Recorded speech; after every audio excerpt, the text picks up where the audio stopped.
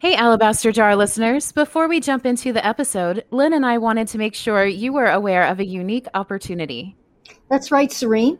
Right now, Northern is offering a $50 Amazon gift card to everyone who applies and is accepted for the upcoming fall quarter. That's awesome. I've been at seminary for a couple of years now, and one of the things that I've really enjoyed is the opportunity to be part of Northern Live. When I first started at Northern, I didn't have many local seminary opportunities, and Northern Live gave me the ability to be live over Zoom for the teaching that takes place so I could actually interact with my professors and the other students in my cohort. And so that's been a wonderful part of being a student at Northern. Lynn, why do you think our listeners should think about Northern Seminary for their seminary education? Well, I think Northern really cares about the world and sees others through gospel lens. There's a commitment to gospel truth as evangelicals, but compassionate action, which is also historically evangelical, this full and joyful flourishing that we want all of our students to enjoy. Biblical and theological studies, not for their own sake, but to make the world a better place in Jesus' name. That's what Northern is about. I love that. So listeners, if you want to be a part of Northern's goal to make the world a better place in Jesus' name, you can take advantage of this unique chance, and you can have an opportunity to get a $50 Amazon gift card after getting accepted for the fall quarter. So go ahead over to seminary.edu/AJ apply to schedule some time with a member of our admission team, or you can start your application today. So again, that's seminary.edu/AJAPPLY. Now, sit back and get ready for today's episode.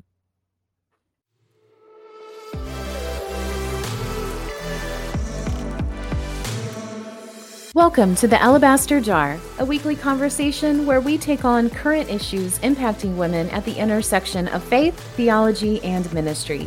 We are pleased to offer Alabaster Jar as a podcast of Northern Seminary. In today's episode, our host, Dr. Lynn Cohick, is speaking with Dr. Lucy Peppiatt. Lucy is the principal of Westminster Theological Center. Her research interests are Christ in the Spirit, charismatic theology, discipleship, and 1 Corinthians. Her books include Unveiling Paul's Women, Women and Worship in Corinth, and Rediscovering Scripture's Vision for Women. She is currently writing a Cascade Companion on the Imago Dei. Hi, Lucy. Thank you so much for joining us today on Alabaster Jar. It's great to see you. Oh, thanks, Lynn. It's great to be here. Well, I have so appreciated our friendship over the years as we've met sometimes at conferences and all of that. So it's great to connect. And I'd love for our listeners to hear a bit of your story, your journey in the academy, how you fell in love with theology. Yeah, well, it was a bit of an unexpected turn, I think, in my life. It wasn't something I did when I was younger. So my first degree was in English literature and language, and I really enjoyed that. And it wasn't until my 30s that I started even studying theology properly.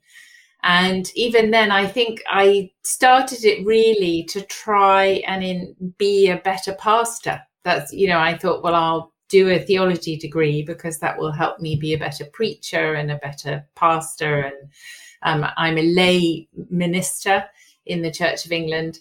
But as I continued on with my studies, and I went from doing a bachelor's degree to doing a master's degree in systematic theology, and then I really got the bug for theology, and I just thought, oh, if I could keep doing this for the rest of my life, I would be very happy. And I was fortunate to meet Murray Ray, who strongly encouraged me to do a PhD. And I embarked on that, but again, really with no big plan. I didn't think, oh, I'm doing this in order to become this or that. And I was in my 40s then, and never really imagined I would have in any sense a sort of academic career. And then by a sort of Holy Spirit series of events, ended up falling into being the principal of a college, which is really honestly not a joke. So here I am, and have written books, and I love my work. I love running a college. I love having the opportunity to write and to think, and to I feel I have wonderful colleagues and peers all over the world who, help me to think better. So yeah, that's a little bit of my background. Well, you certainly help me think better. I love your work, and you take on the hard stuff. I have to say, you are quite fearless. And we're going to dive in to 1 Corinthians chapter 11. We may also wander some into chapter 14. I'm letting the listeners know because they might want to pull out their Bible or take a look at that. But when we think of 1 Corinthians chapter 11, we often think of the verse 3 where we have the word head, kephale, talked about, and volumes and volumes over the centuries have been written on that. But I'd actually like to start in the middle of this section, 1 Corinthians chapter 11, verse 7, where Paul talks about image of God, and he writes this, a man ought not to cover his head, since he is the image and glory of God, but woman is the glory of man. And you have written a couple of books on chapter 11, the first half of chapter 11, and you're currently working on that image of God to help us understand image of God in a book that's not yet published. So I'd love to reflect first on image of God, that language, image of God, image and glory of God in 1 Corinthians 11. And then hopefully at the end of the conversation, we'll also pick up more broadly your research on image of God. But can you talk just a little bit maybe from your own personal side, how you got interested in looking at 1 Corinthians chapter 11? Yes. I first got interested in 1 Corinthians 11 because as a principal of a college, obviously I myself was a woman in leadership, and mostly with the evangelical constituency. I'm an evangelical, and most of our students are. And many of them, not in a hostile way, but would ask me, but what do you think about women in leadership, and what do you do with the verses of Paul? Because I'm sure you know, and I'm sure your listeners know, we're in a very different position in the UK in terms of women in leadership from in the US. And it's a less sort of embattled scene over here, which is, well, we're more fortunate in that sense as women. But so it wasn't a sort of difficult conversation, but a lot of the women and the men in my college wanted to know what I thought. And so I thought, well, I really should do some more research on it, and happened to start with 1 Corinthians 11, and then realized that I'd opened a can of worms, and even beginning to look at 1 Corinthians 11. And, that genuinely people think it is the most difficult set of verses in the whole Bible, some people would say, and I think I might agree with that probably. And I'm really glad that you asked. So I started my research and have actually never stopped on those set of verses, because they're kind of endlessly fascinating and troubling and puzzling and all sorts of things. But I'm glad you started there, Lynn, with verse 7, because as I moved deeper and deeper into my research, I began to think that actually that verse 7 is the most problematic verse in the whole set of verses, which run from 2 to 16, if anyone's looking them up, which are all to do with head coverings for women in the public assembly when they pray or prophesy, and men being in the public assembly without anything covering their heads. And so this is the rationale that's given, is in verse 7, which, and one of the things that I always want to kind of press people on is to say, but surely when you read this text, you can't turn back to me and say, this is just a cultural scenario here. You make a really strong point. Go ahead, and I'd love you to flesh this out a little bit, because it maybe just summarize for our listeners what the typical interpretation is, and then how you push with a theological framework that you think Paul is using here. Yeah, so I read many different biblical scholars' understanding of what is going on, and what I found so interesting really is that all scholars resort to a potential scenario, so all scholars will end up saying, oh, one can just imagine, or I could imagine, or you might be able to imagine, so I was thinking, well, how do I imagine this playing out in the public assembly with all these people in Corinth?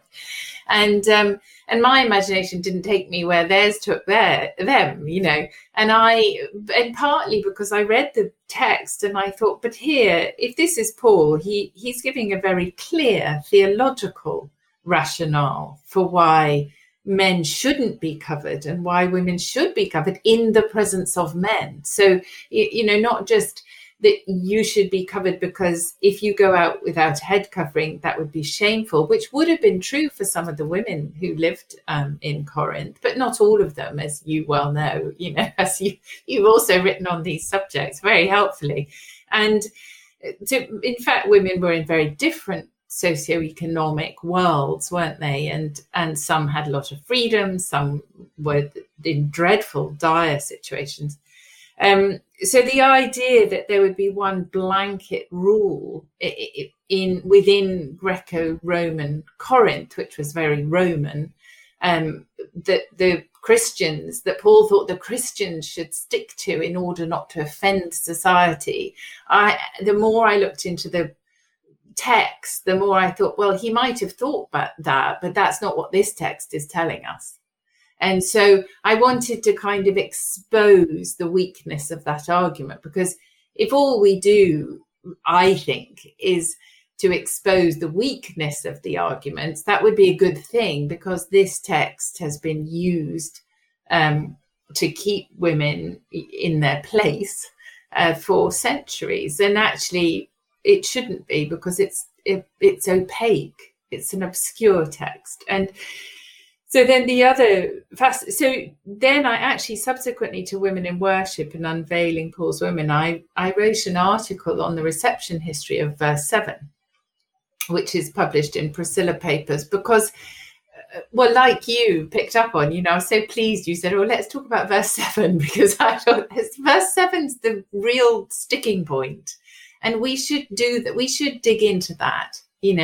And what I realized was that over the centuries, it's always been a sticking point. Nobody has read it. No serious Christian scholar or churchman or churchwoman has read it and thought, oh, that's okay. We're all fine with that.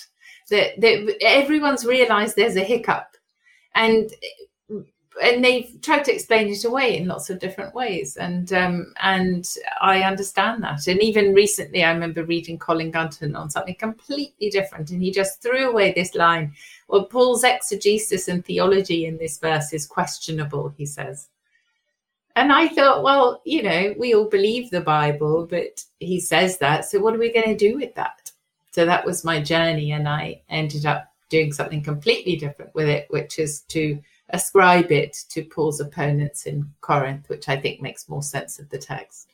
And that's a brilliant argument. And I would love for you to talk a little bit more about that. It makes a lot of sense to me. And you extend your argument, not just in verse or in chapter 11, but through chapter 14, all of that talking about how they are praying and prophesying in their community. We can stay at least in chapter 11, but could you talk a little bit more about this idea that Paul's actually reciting back to the Corinthians their own words and then arguing against them? Yes. Well, so the more I studied this particular passage, obviously I studied the whole book and dug in a bit more to the idea that there are a number of quotes in the letter. I think there are probably more than maybe appear in most of our Bibles today. And scholarship is taking things in that direction a bit more. There's some work been done on 8 and 10, for instance, about the idols and whether there are a few more Corinthian ideas in those chapters that we haven't yet identified.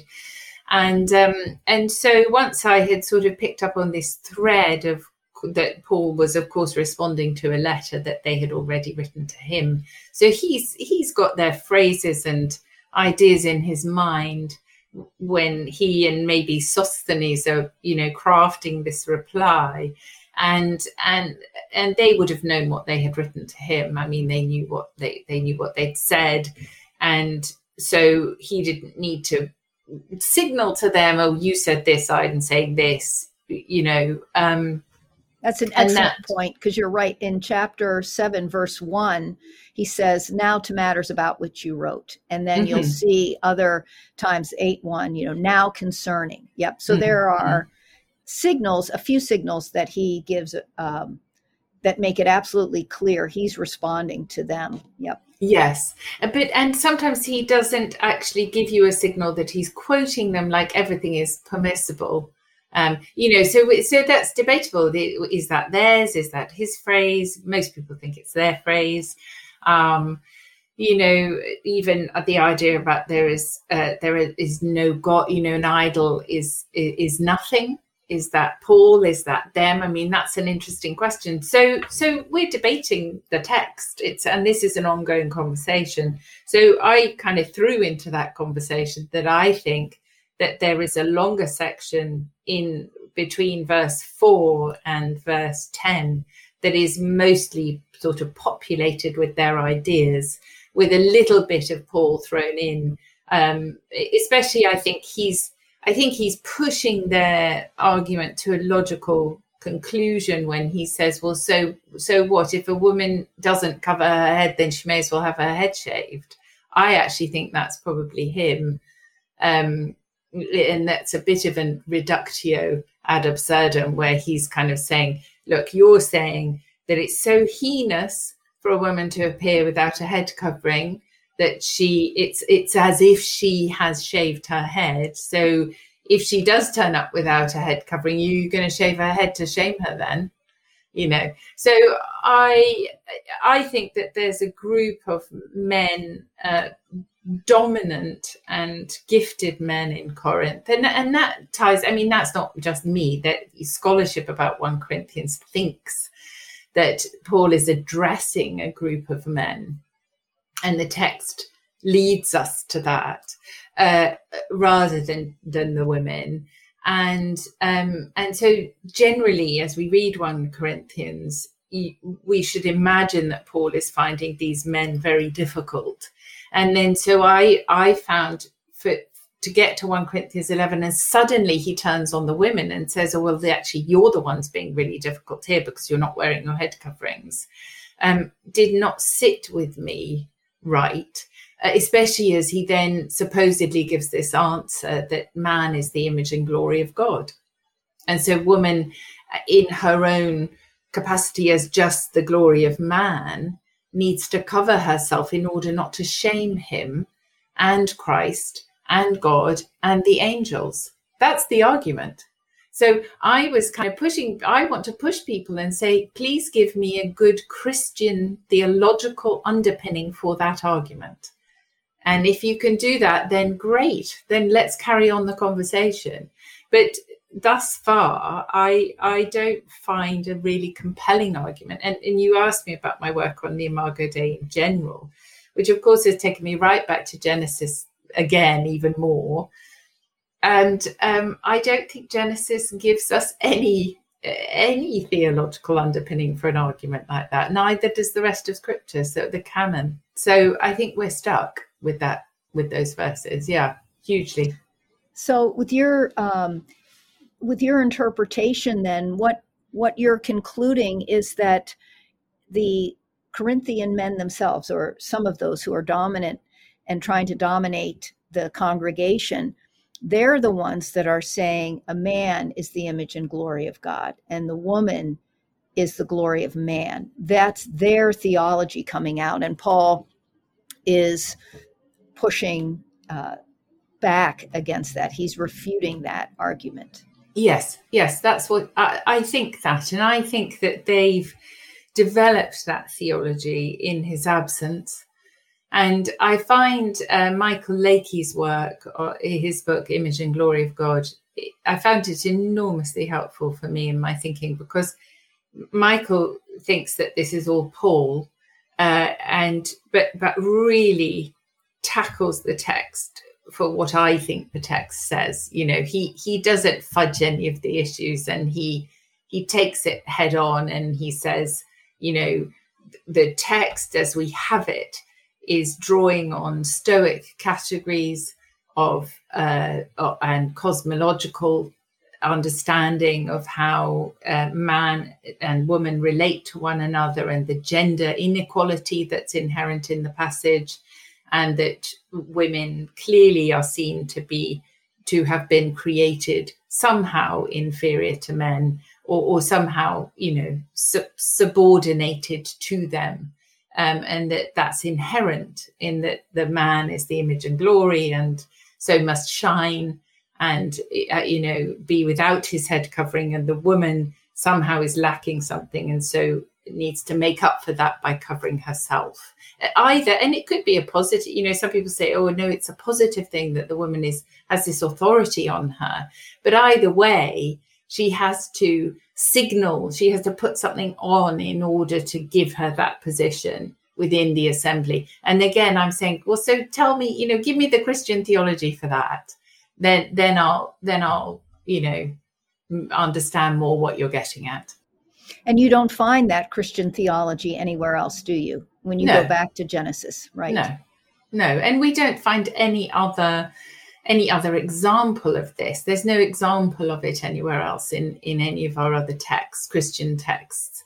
And so I think we should be highly skeptical over this. Yeah. So with verse 10, then, it is for this reason that a woman ought to have authority on her head because of the angels. Is that you also are seeing that as coming from the mouths of the Corinthians? I think so. Yes, I think that.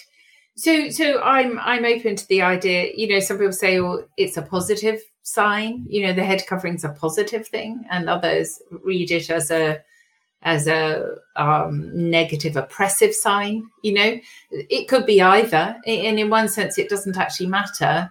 The point is, do you really think that there is a good theological justification for having to put it on?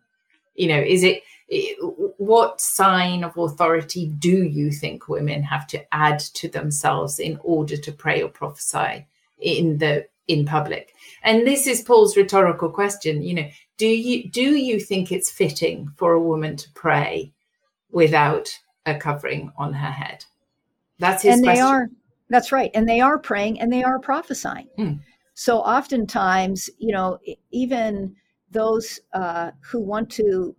those who restrict women's voice in church and point to this seem to skip over the fact that the female voice is spoken. It's heard in the assembly in authoritative ways, prayer and prophecy. Yes. So where is Paul's voice then here? Does it come in verse 13 or where does Paul begin to speak?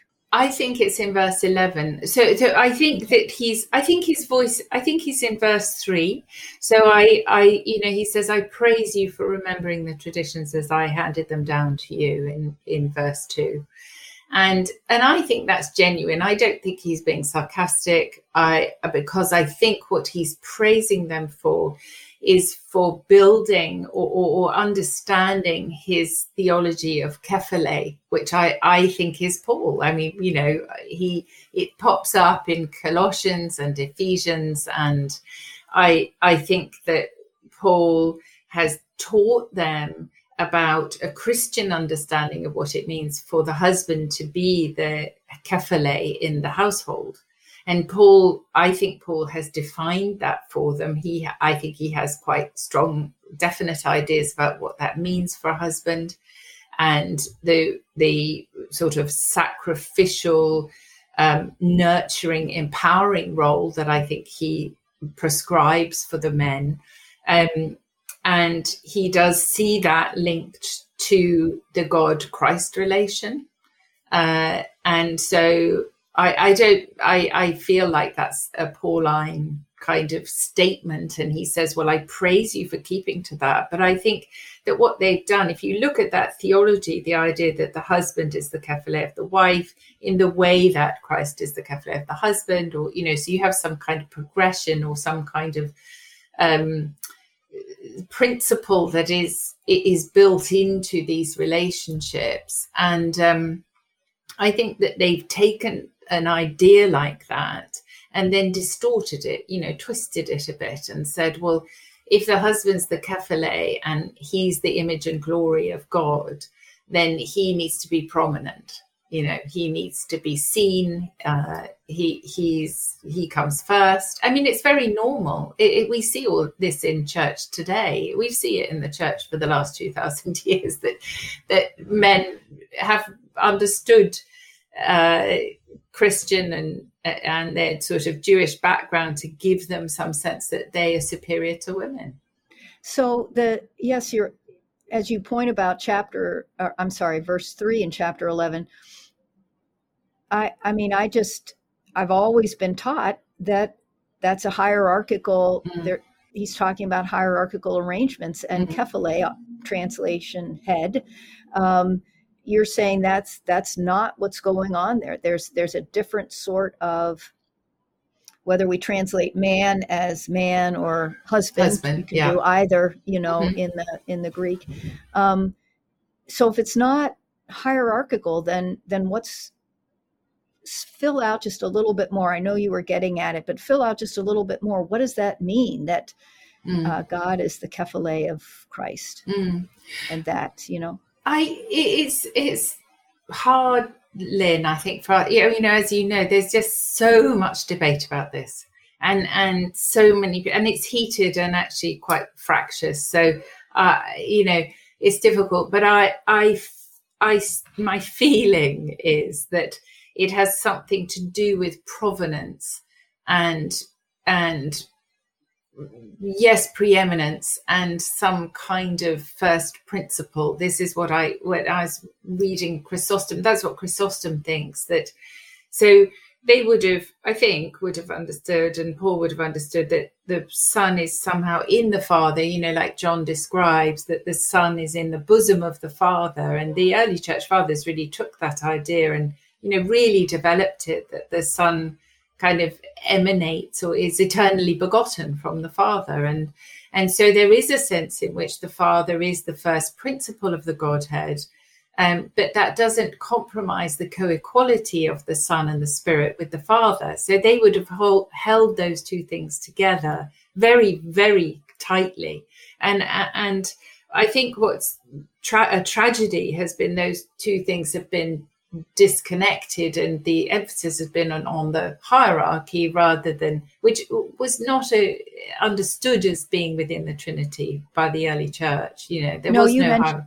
Yeah, that's right. You mentioned Chrysostom or Chrysostom. Yeah, and fill out for our listeners just a little bit more of that, because I think he really does capture what you're also talking about. Well, I think, yes. So in the early church, the first sort of few hundred years of the church, they were obviously trying to work out very much the two natures of Christ. How is Jesus the God-man? They had massive Christological issues they were dealing with.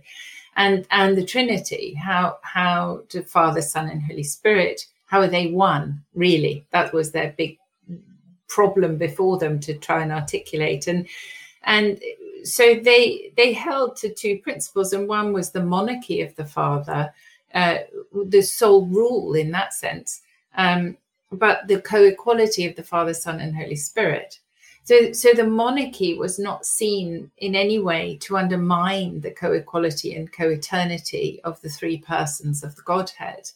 And I think that's where we've got some distortion in modern theology on that point. And so just to come back to your original question of, where does Paul come in? I think it's verse 11, because he comes in with this word plen, which and mostly when we read that in the New Testament, it tells us that there's this shift of thinking, nevertheless, but, no, I'm going in this direction now, or, it's a sense of a shift. And so you hear this word plen and you think, oh, wait, he's shifting you to somewhere. Nevertheless, but I'm trying to tell you, that man is not independent of woman, nor woman independent of man. And so he then brings it. So having started with the man, or the husband is the kephilet. I actually think he's referring to married relations, but who knows? We don't know. So he says, so the husband is the head of the wife. And then he comes back to this idea that man and woman are codependent, interdependent. And that just as woman comes out of man, so man comes through woman, he says. And so he's showing them that even if you take this idea that somehow woman is derived from man, or the wife is derived from the husband, or whatever, and I actually think Paul probably does think about something like that. But even so, every man that has ever been born has come through a woman, and so depends upon a woman for his life, and I think Paul brings them back to that and says, come on, guys, this is why does it matter? Yeah. And that's really the thing. Why does it matter? What's the big deal for Paul? Why couldn't he's dealing with a lot of issues in Corinth. Why does he bring this up? Why does it matter so much that they get this right? That they need to see the equality of husband and wife, of man and woman within the church, and not the skewed version that they're promoting. Yes, well, and that's such an interesting question, because that takes you right back to 1 Corinthians 7, which, and then you have because he has a whole chapter on marriage and relationships and virginity and, how an engagement, and he just kind of throws himself into the whole conversation, of how are you all relating to each other.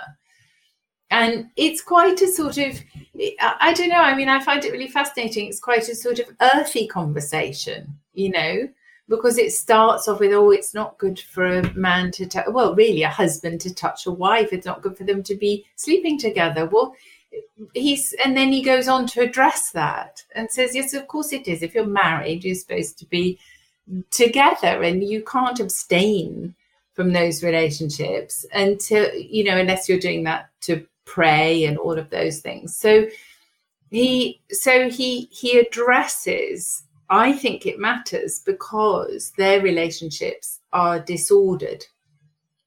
And there's some sort of disordered relationship between the men and the women in some way. And then in 1 Corinthians 6, he's addressing men who are going to prostitutes. And he's saying, you can't go and do that. You've got to understand, if you go and do that, you're uniting your body with that prostitute, And so he's dealing with sexual disorder. He's dealing with inequality in marriage, that I think is probably detrimental to the woman. I'm sort of seeing, because first of all, in 1 Corinthians 6, it's that he's not addressing women, he's addressing men. They're going to prostitutes. And then you get this strange verse, it's not good for a man to touch a woman. So were they, refusing? I don't know. You just don't know who is thinking that's a good idea. Is that the men or the women? You don't know. No. And as prostitution typically is the objectification of one body by another, the perpetrator or the client. Mm-hmm. and you look back at back past chapter 11, and you get to chapter 14, and they have everyone falling over each other, speaking in tongues, and too chaotic for Paul, feeling like everyone is vying for position. I imagine them kind of elbowing, to try and get heard. And so I wonder if part of the disorder, as you're talking about, that a key example or a key reflection or symptom of a kind of disorder is to have a domination or a hierarchy, a negative hierarchy within a marriage situation, that can be one serious expression of the disordered relationship that can permeate the church and human relationships, and that the gospel speaks against, right? That the Absolutely. gospel speaks against all of this. And so it matters to Paul because we're one in Christ. It matters to Paul because there's a mutuality and a reciprocity that we have to live into if we're going to be faithful to the call of God on our life. And that's why this matters so much. Which is what he says about the wife has authority over her husband's body, which, we all know that's a very unusual statement for a first century man. Oh, yes. When you were talking earlier about imagining things, and I imagine when this letter is read to the congregation and they're all listening, and Paul and whoever is reading it comes to verse 3, the husband, the wife does not have authority over her own body, but yields it to her husband. That's verse 4 of chapter 7. And everybody's yawning because that's just, of course, that's what we But in the same way, the husband does not have authority over his own body, but yields it to his wife. And I think a couple of hands shot up, said, excuse me, can you repeat that? I think you got that wrong. I think they needed some, I definitely think that. And I think it's interesting because I've been reading a bit more on sort of some ancient texts, and there's no doubt, and I know you bring this out in your work, that there's no doubt that there were some very loving mutual marriages in the ancient world. They weren't all awful, but there were also some pretty awful marriages. And if you think that girls of 13 were marrying men in their 40s, that's setting up a really unequal dynamic. And so you imagine that there might have been some marriages of people sitting and listening, Priscilla and Aquila, and they would have been going, oh, this is so wonderful because, this is our marriage. And then some little girl who has some 40-year-old husband. And here this letter says, well, you also have authority over your husband's body. I mean, that is radical. Oh, it is absolutely radical.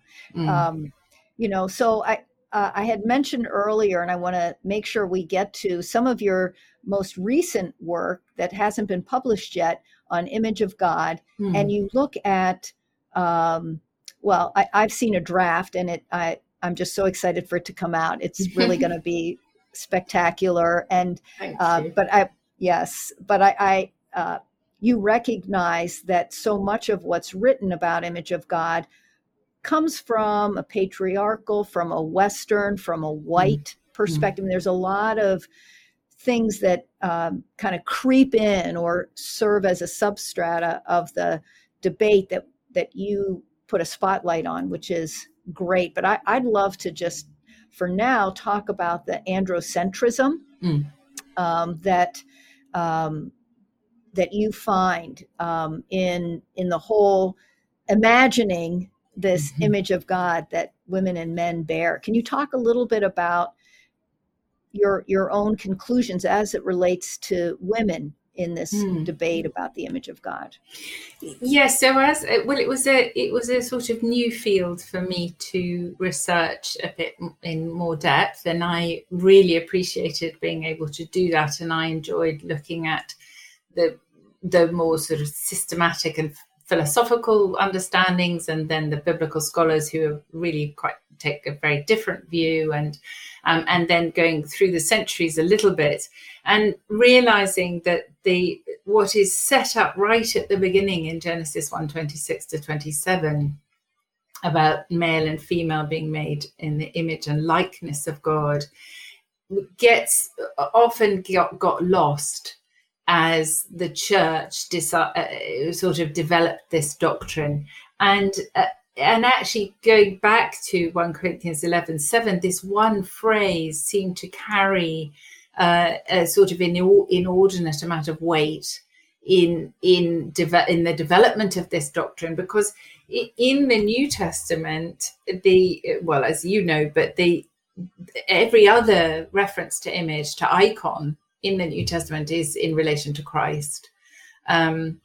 And this is the only one, this verse, the only one that we have where it's assigned to man. And so really, if we bracket, so let's bracket 1 Corinthians 11:7, even whatever we think about it, let's bracket it because it's an anomaly in that sense. The New Testament, is trying to tell us that the image, the icon of God, is embodied in Jesus Christ. And so, of course, that lends itself to androcentrism. So the story does, and I talk about this in Rediscovering Scripture's Vision. I begin with it, actually, that the Christian story is weighted towards androcentrism. And because Jesus is a male, and Jesus has 12 male disciples, and we use male words for God.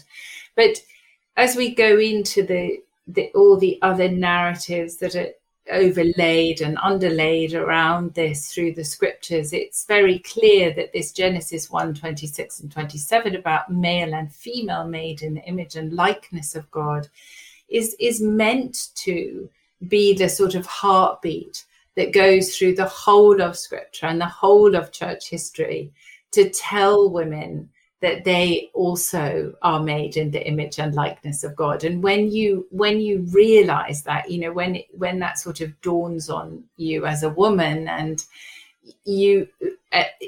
what churchmen have done to this doctrine just becomes, utterly tragic.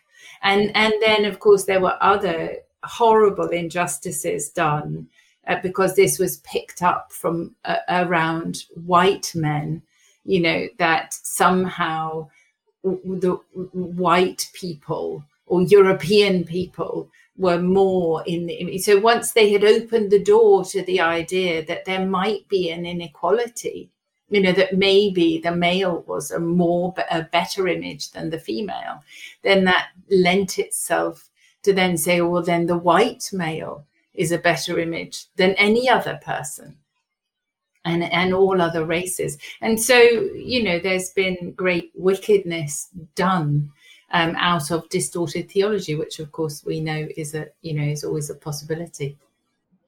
I love the image of the heartbeat that goes through scripture. I love that metaphor, that image that women can grab hold of. Is there a final word that you would love to share about image that our listeners can take to heart? As you know, I'm by training, I'm a systematic theologian, and my favorite thing to teach on is the incarnation. And so I think for us as women, the person who orientates us to God is Jesus. And yes, he is a man, but when I go back to the stories of how he treats women, if ever a woman is having doubts or has been abused or oppressed or just badly treated or diminished in church circles, I feel like I want to say, please just immerse yourself in the stories of Jesus and how he treated women. Go back and just read those for weeks. Just let them sink in to your heart and your mind, and let them tell you who you are in God's eyes. Because that's that's what I think that the Gospels speak to us of, those things, and actually how precious those women were to Jesus, and how central they were to his story, his mother, and the women who traveled with him, and the women who he appeared to, and the women who he gave his greatest secrets to, And I think that's just a wonderful thing. And that tells us who God is and what he thinks of women. Oh, thank you so much, Lucy. I love your research. I'm excited for the new book to come out, but I also want to just encourage women to pick up what you've already, women and men, pick up what you've already written, because you're just able to illuminate aspects of Scripture and our lives as believers in such wonderful ways. Thanks for taking time to talk with us here on the Alabaster Jar. Oh, it was great fun. Thank you so much for having me, Lynn. You've been listening to another episode of the Alabaster Jar. In today's conversation, Dr. Lynn Cohick has been speaking with Dr. Lucy Peppiatt. If you enjoyed today's conversation, we encourage you to go and read Lucy's most recent book, Rediscovering Scripture's Vision for Women, Fresh Perspectives on Disputed Texts from InterVarsity Press. And we invite you to join us right back here again next week for another conversation on issues impacting women at the intersection of faith, theology, and ministry.